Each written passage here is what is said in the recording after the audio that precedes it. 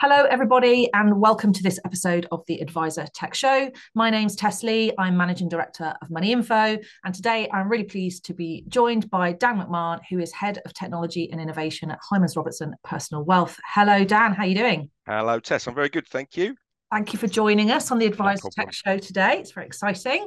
So as always, to get us started, I tend to ask people to tell us a little bit about your background and how you came to be head of tech and innovation at Hyman Robertson. So what's your kind of story so far, I guess? My story so far. So, my background isn't actually in sort of financial advice or anything like that. My background's very much in sort of pension and DB, uh, digital product management, innovation management within the firm. So I started out of uni, had a little bit too much student debt to deal with.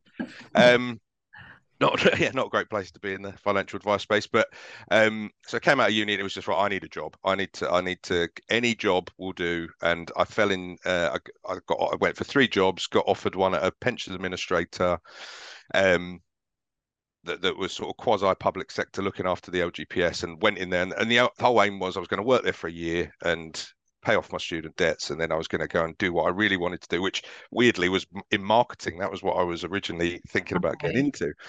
into. So I was obviously I ended up being there for 13 years, not the year. And while I was there, it was Wow. it was I started off in pension admin, then I moved into a space that was all about bulk data. It was we were collecting all the data from all the employers, cleaning it up and passing it to the actuary for valuation. And as we were doing that, it was like it was really cumbersome. There was no fixed format that we were getting the data. There was a lot of paper still involved, even though we're well into the 2000s at this point. Um, so I just thought there's got to be another way of doing it. This is mad. And I dabbled a lot with tech while I was at uni and stuff, and I like building websites and that sort of fun stuff. So I got very pally with the IT guys at the firm. And long story short, we built our own client portal for all the employers within the LGPS, and had a data validation service. They were able to upload their information, and then that led to more and more stuff, and resulted in me moving all over the place in the business until I was sort of head of. We had this horrible term called value added business, and I was head of that at the end of my sort of time there. And we were actually selling that portal out to other administrators, and I kept coming up against Hyman's and beat them a couple of times because they had a similar product. So in the end, Nigel, who was heading up that part of the business, asked me if I'd come and join Hyman, so that I was on that side of the fence, which I did. Looked after their equivalent product over there, but then started doing more and more product management across the whole suite of products at Hyman's. Um, got really into trying to work out how we could manage our ideas better. I'd like Mm. obviously a big firm, lots of very, very clever people, lots of great ideas, but we weren't great at managing them and testing and seeing which ideas worked, which ones didn't. So I ended up doing a bit of studying with MIT and doing their innovation management course with Bill Owlett. That's the guy that sort of literally writ the book. Um, and that resulted in the creation of we had what was originally called the iHub in the firm, and that was really the sort of idea management center for the business. Then born out of that came a team called the Incubator, and the mission that we were given there was to look for new markets in which the firm could explore into. And what came up over and over again was there's this big advice and guidance gap in the market that we're doing a lot of work supporting corporate pension funds and advising at the corporate level, Yeah. but obviously seeing more and more DB schemes move over to DC, making the onus more and more on the individual to look after their well-being rather than having this nice secure pension that they knew exactly what they were going to get at the end and it'd pay out forever. So out of that, we did a lot of market research, a lot of market testing, spoke to lots of advice firms. But long story short, there was a gap, there was a need there for a firm to come in and try and start closing that advice and guidance gap. And Hyman Robertson Personal Wealth was sort of born out of that.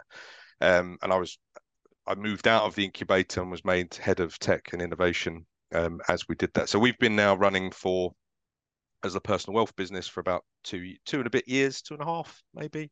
Yeah.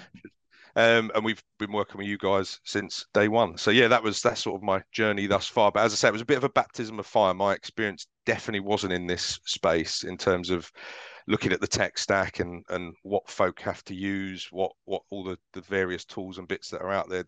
There's a hell of a lot of tech in this space, not necessarily all of it good.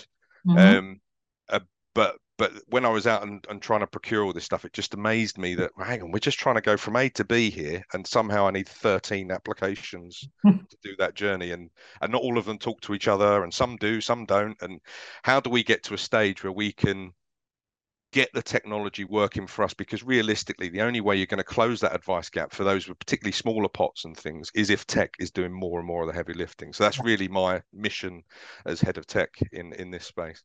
It's interesting, picking up on a couple of the points you made there. When you were in pension administration, that the data was in a mess and it was in lots of different formats. It's very paper-based. And thinking, well, it sounds awfully familiar still today.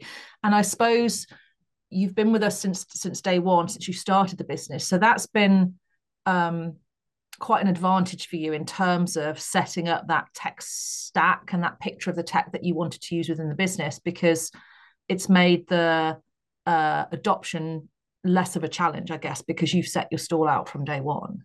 Yeah, absolutely. Yeah. So we didn't have that legacy piece. So there was no migrating of data or trying to get even getting our clients used to a way of working. That's just the way we've worked since we began. So clients, we also started in sort of the midst of, well, lockdowns were still a thing when I can't remember where we were. So we instantly needed a mechanism to be able to work with clients digitally.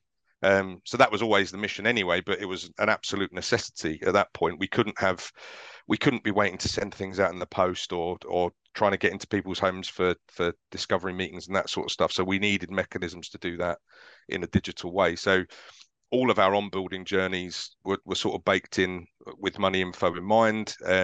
So on our guidance side, to this day, the whole onboarding, right to the point of somebody having their first coaching call, is managed by automated workflow within Money Info. So it will send the welcome message, it will issue the terms of business and ask them to sign all of that. It will then issue a fact find.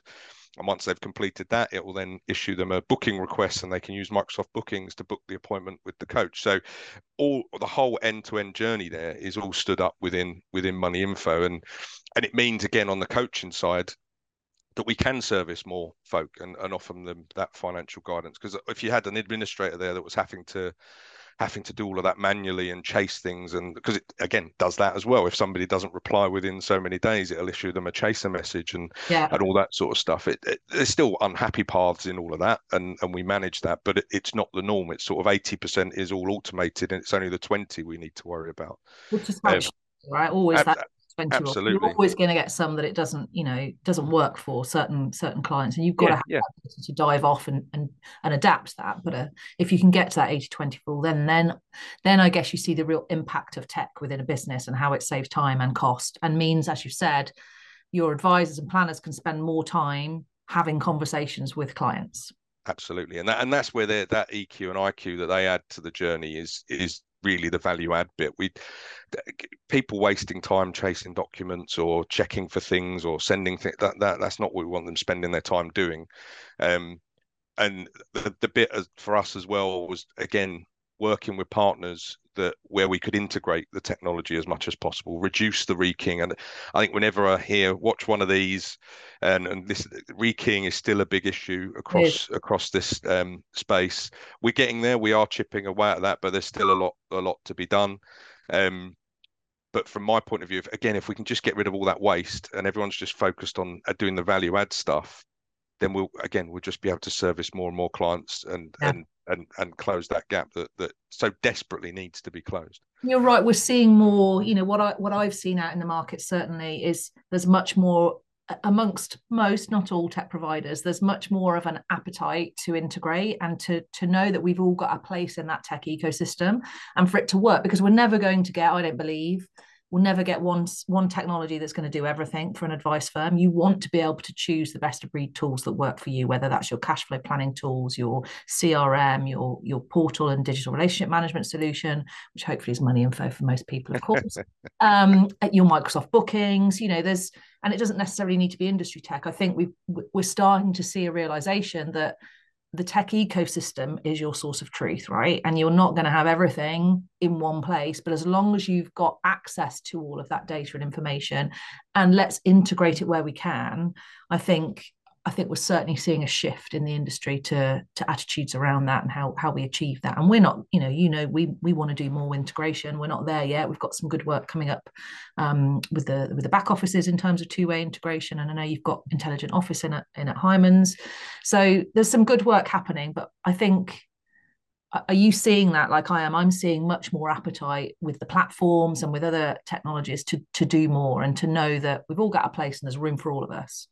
Absolutely, and that best of breed point is a really important one, I think. So literally just had a call prior to this with another advice firm who are of a similar mind to us in terms of not having all your eggs in one basket is a good thing, not being totally reliant on one side. Obviously that brings challenges on the integration piece and stuff like that, but not being wholly reliant on one supplier for everything, and then in the event that goes down you can't deliver your service, is a real risk. So working with partners that are happy to integrate. So as you know, we recently, or in the last, say recently, it's been about 6 months now, moved to using Hubwise as our main platform of choice. And again, that was because they've gone down the route of we will integrate, we will do the two-way document piece as well within Money Info. So that means that all of a sudden clients don't need to log into the platform. They don't need to have, they just need one login.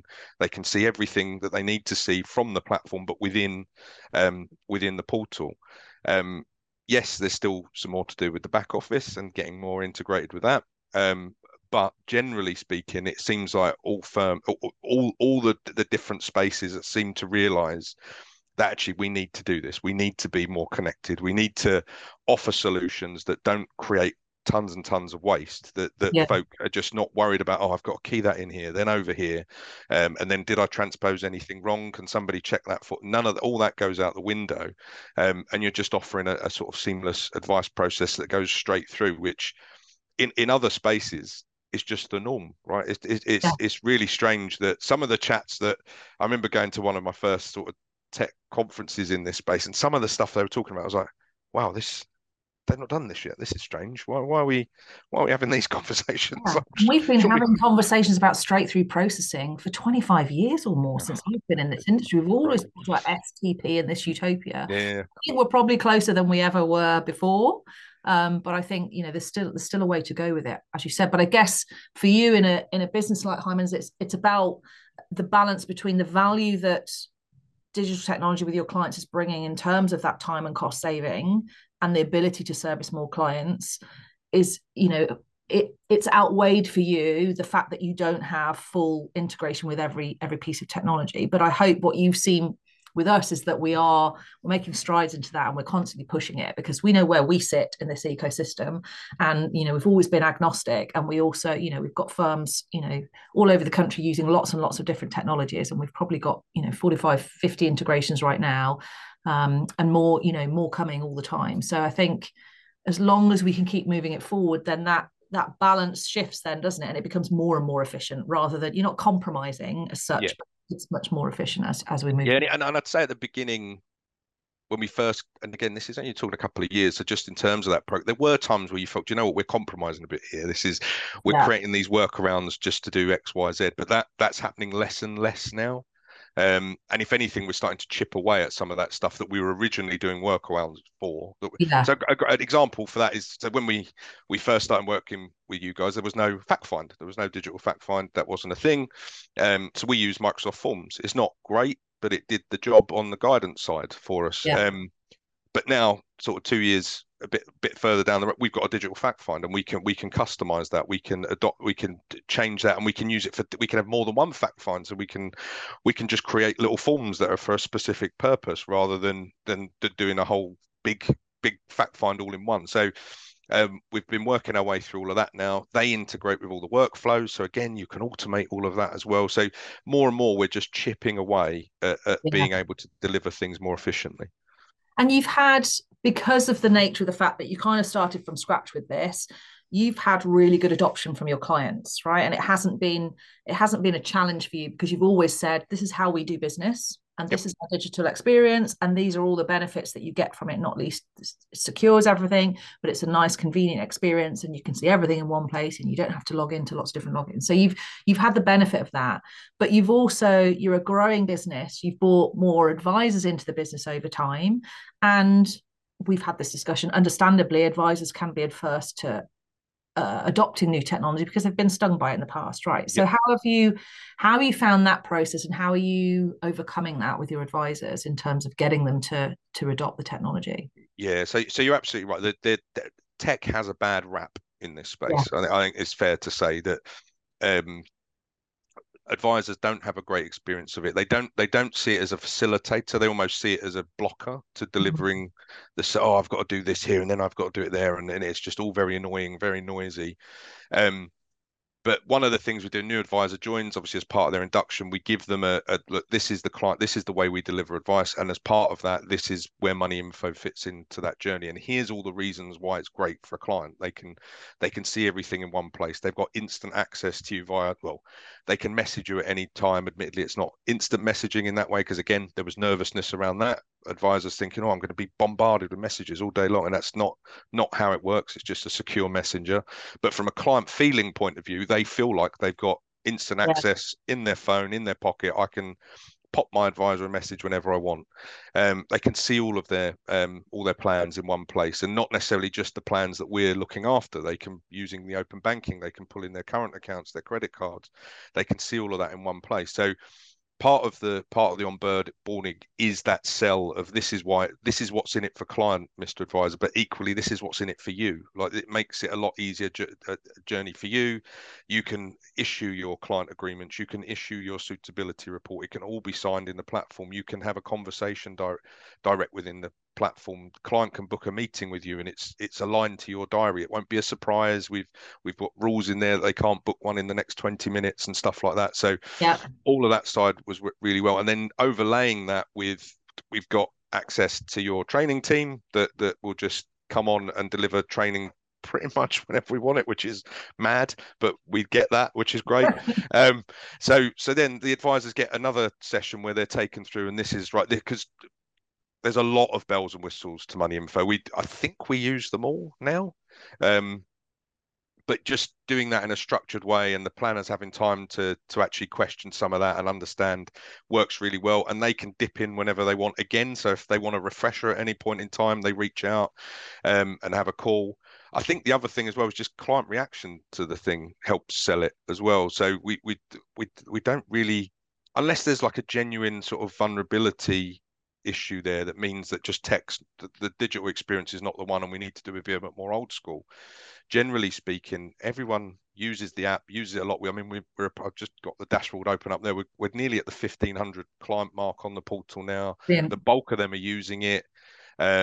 We've had a real surge lately of folk connecting bank accounts to it, as I suspect your support team will know, because a few of them had bank accounts I've never even heard of and weren't necessarily supported by Yodlee, so we had to give Yodlee a nudge to get them on there and stuff like that. So I think from the advice adoption point of view is, once they understand what's in it for them and what's in it for the client, then it's sort of a pretty easy sell, to be honest. Are I they? think, You can answer this honestly because I'm not sure what the stats are for you. But oh, are the advisors and planners using the MIM mobile app? So the advice. so they use weirdly they use the desktop. Like Yeah. they'll open their, like they'll navigate to it on the web on their iPad or on their laptop, but they don't tend to use the app for some reason. And I don't know why. I Okay. think a lot of it as well. We don't. I mean, we obviously do have in-person meetings, but there is still a lot more virtual Teams calls. And I think when they're on the Teams call like this, then having up on a monitor here Yeah. is just as easy as having your phone in your hand. So I think that's the only reason. It's not that there's some that, like nefarious thing. They just will not use that app on top of another app. It's just, it's more convenient for them to use It's MIM the way they're on delivering the desktop. advice, as you say. Exactly. It's virtual, isn't it? So maybe they've already got it open on their desktop. So I get that. I wonder whether we'd have something to work at then. So we're on a bit of a mission to get advisors using the tech more and to show them the benefits and the value that it can bring, and that it's, it's not a barrier to the conversations they have. No, It's definitely not. supporting them and doing the simple things that they need. They've got access to view their clients' portfolios, the recent documents, the correspondence, the timeline of activity. That's what it's all about. It's not about trying to step into that advice process, I guess, that the conversations that they're having with their clients. So, what are you seeing out there in terms of the innovation that you're seeing? What are the good things that you're seeing out in the market now? What do you think is? We'll talk about AI in just a second, but what are you seeing out there now that's exciting, and where do you see it going next? Oh, see, my brain is all AI, and that is where I'm really excited. I'm trying to think of something that's not AI related. Talk about AI if that's fine, because I wanted to talk about that because I know you're doing some exploratory work around AI, aren't you? And we're doing how's that going? We are, yeah. So we're doing a bit of work with Microsoft using their Open AI service, which is essentially the Open AI model that powers ChatGPT, but you can now access it via Azure. So we're doing a bit of work on that. There's a whole project team working on all things AI across Hyman's, but for personal wealth in particular, there's a couple of use cases that we're quite interested in. So we're doing a piece of work now. So previously all our documents were held on IO.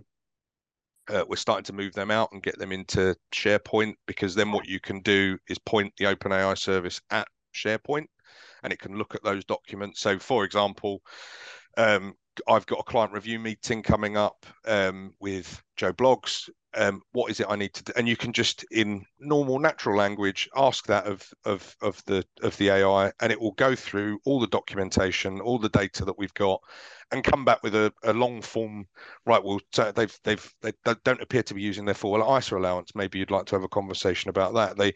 You'd previously talked about X, but that doesn't seem to have happened. You might want to bring that up. Still can't see that there's a power of attorney or that sort of stuff. It will just do all of that in real and just support the advice conversation. It's not meant to be there as a replacement for the advisor in any stretch of the imagination, but just to help them navigating all of the documentation that you build up over time and all the information you collect about a client.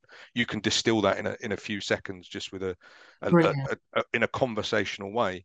The bit that I'm really sort of excited about is when we can actually put that in the hands of the client as well.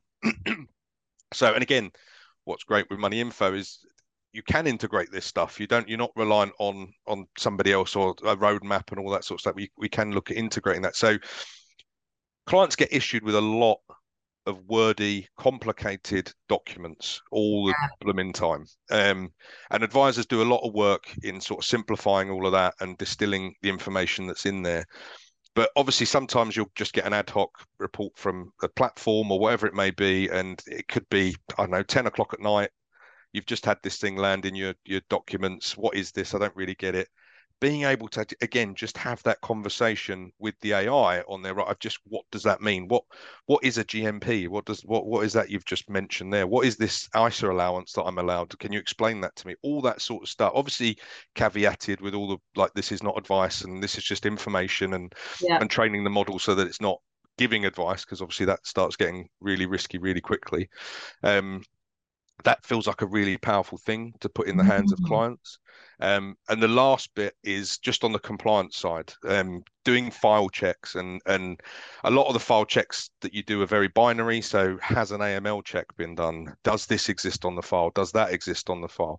So those quantitative checks, the AI can do that in seconds and just almost report by exception and say, actually, there should be this thing on the file. I can't seem to see it. But what's really exciting with the sort of large language models is they can start to creep into the qualitative stuff now as well. So in your fact find, this has been said, but I can't see anywhere where you've reflected that in the suitability report, or the other way around. There's something in the suitability report that I can't see where you've got that as part of your know your client piece. So if we can start doing that and support that and higher quality advice without the need for just an army of compliance folk, because they're so hamstrung with all the the regulation they need to Yeah. sort of ensure is complied with. If we can start supporting that with AI, again, it just means we can do more for less and have like suddenly you don't need hundreds of thousands of pounds as a minimum investment to start working with us. We can come right down because the tech's doing more and more of that heavy lifting. Brilliant. That's really exciting because again, and it's the same story, isn't it? It's not about replacing, it's about freeing up even more time for advisors to focus on clients and to talk to clients and have those conversations rather than doing the admin. It's about preparing advisors for their meeting in an even better way than we can today by sifting through all of the information and pulling out the pertinent points that they need to pick up on.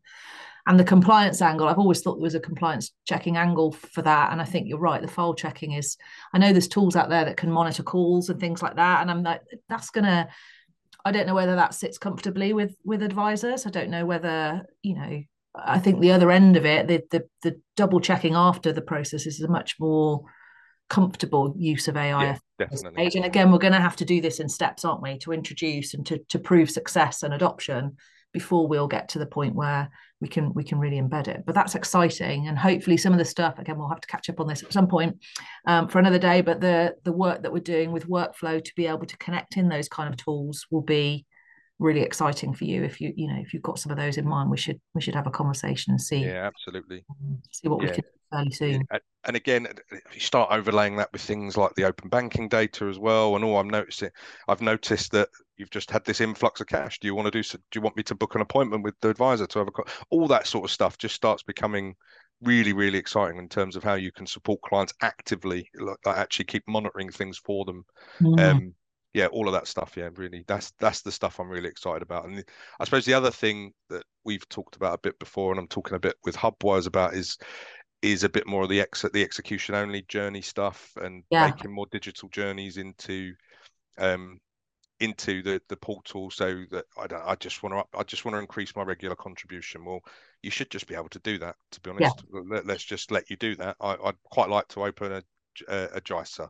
Well, we'll just let you do that. You don't need us to do all that sort of stuff. If we can start baking that into the portal. And that's where the workflow extensions we're doing right now is very much around platform connectivity and how we can take integration to the next level, really, which is it's not just about data coming to and from systems anymore. It's about process, and it is about that straight through processing that we've been banging on about for 25 years. But it is about how we can support that. So if you can create a workflow and you can pick a step, pick an API endpoint, tell it what you want to send it, do a bit of manipulation if you want to, retrieve some responses back. And that's what it's all about. And that's when it becomes incredibly powerful. And that would work for platform integration, for AI integration.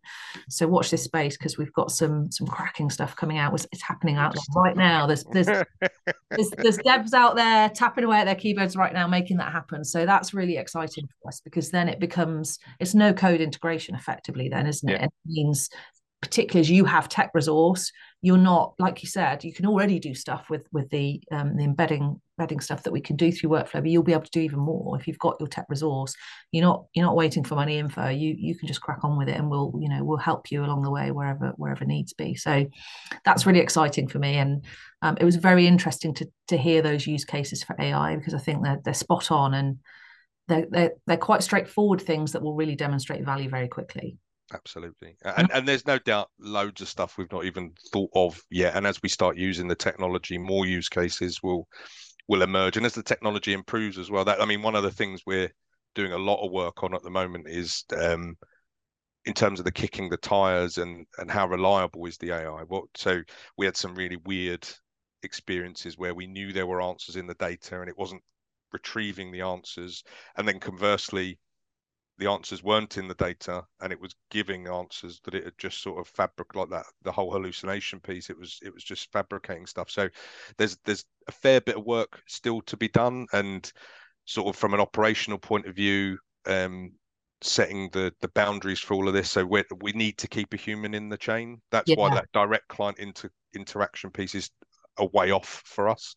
But if it can support the advisor can peer review what it is it's told it. We include links to reference. If it's referencing a document, it will include where it's got that information from, so you can go back and double check all of that sort of stuff. So it's definitely coming. And as the models get more sophisticated, I mean, we know they're working on the GPT-5 model now in the background. We'll just see more and more use cases for this stuff, I think. Yeah, absolutely. But you're right, it's got to be controlled, hasn't it? It's got to be managed, and that rollout has to be, you've got to have, because we're in such a regulated industry, you've got to have the protections around it to make sure that it's used properly and effectively. Absolutely. Brilliant. Well, look, we're coming towards the end of our time today. So I always like to just give people an opportunity to, if people want to get in touch with you, Dan, if people want to find out more about what you're up to at Hyman Robertson, what's the best place for them to go? Yeah, so I'm on LinkedIn. So if you just search for Daniel McMahon at Hyman Robertson Personal Wealth, that will drag me up. I would imagine if you chucked it in Google, you'll probably get my face pop up somewhere, as long as you put Hyman's in it as well. GPT maybe. ChatGPT. No, I don't know if I'm that infamous yet. I'm not quite cracked that one. But yeah, no, LinkedIn's probably the best place. I'm pretty active on there. So yeah, pop me a message. And yeah, happy to speak to anyone who would be interested in a chat.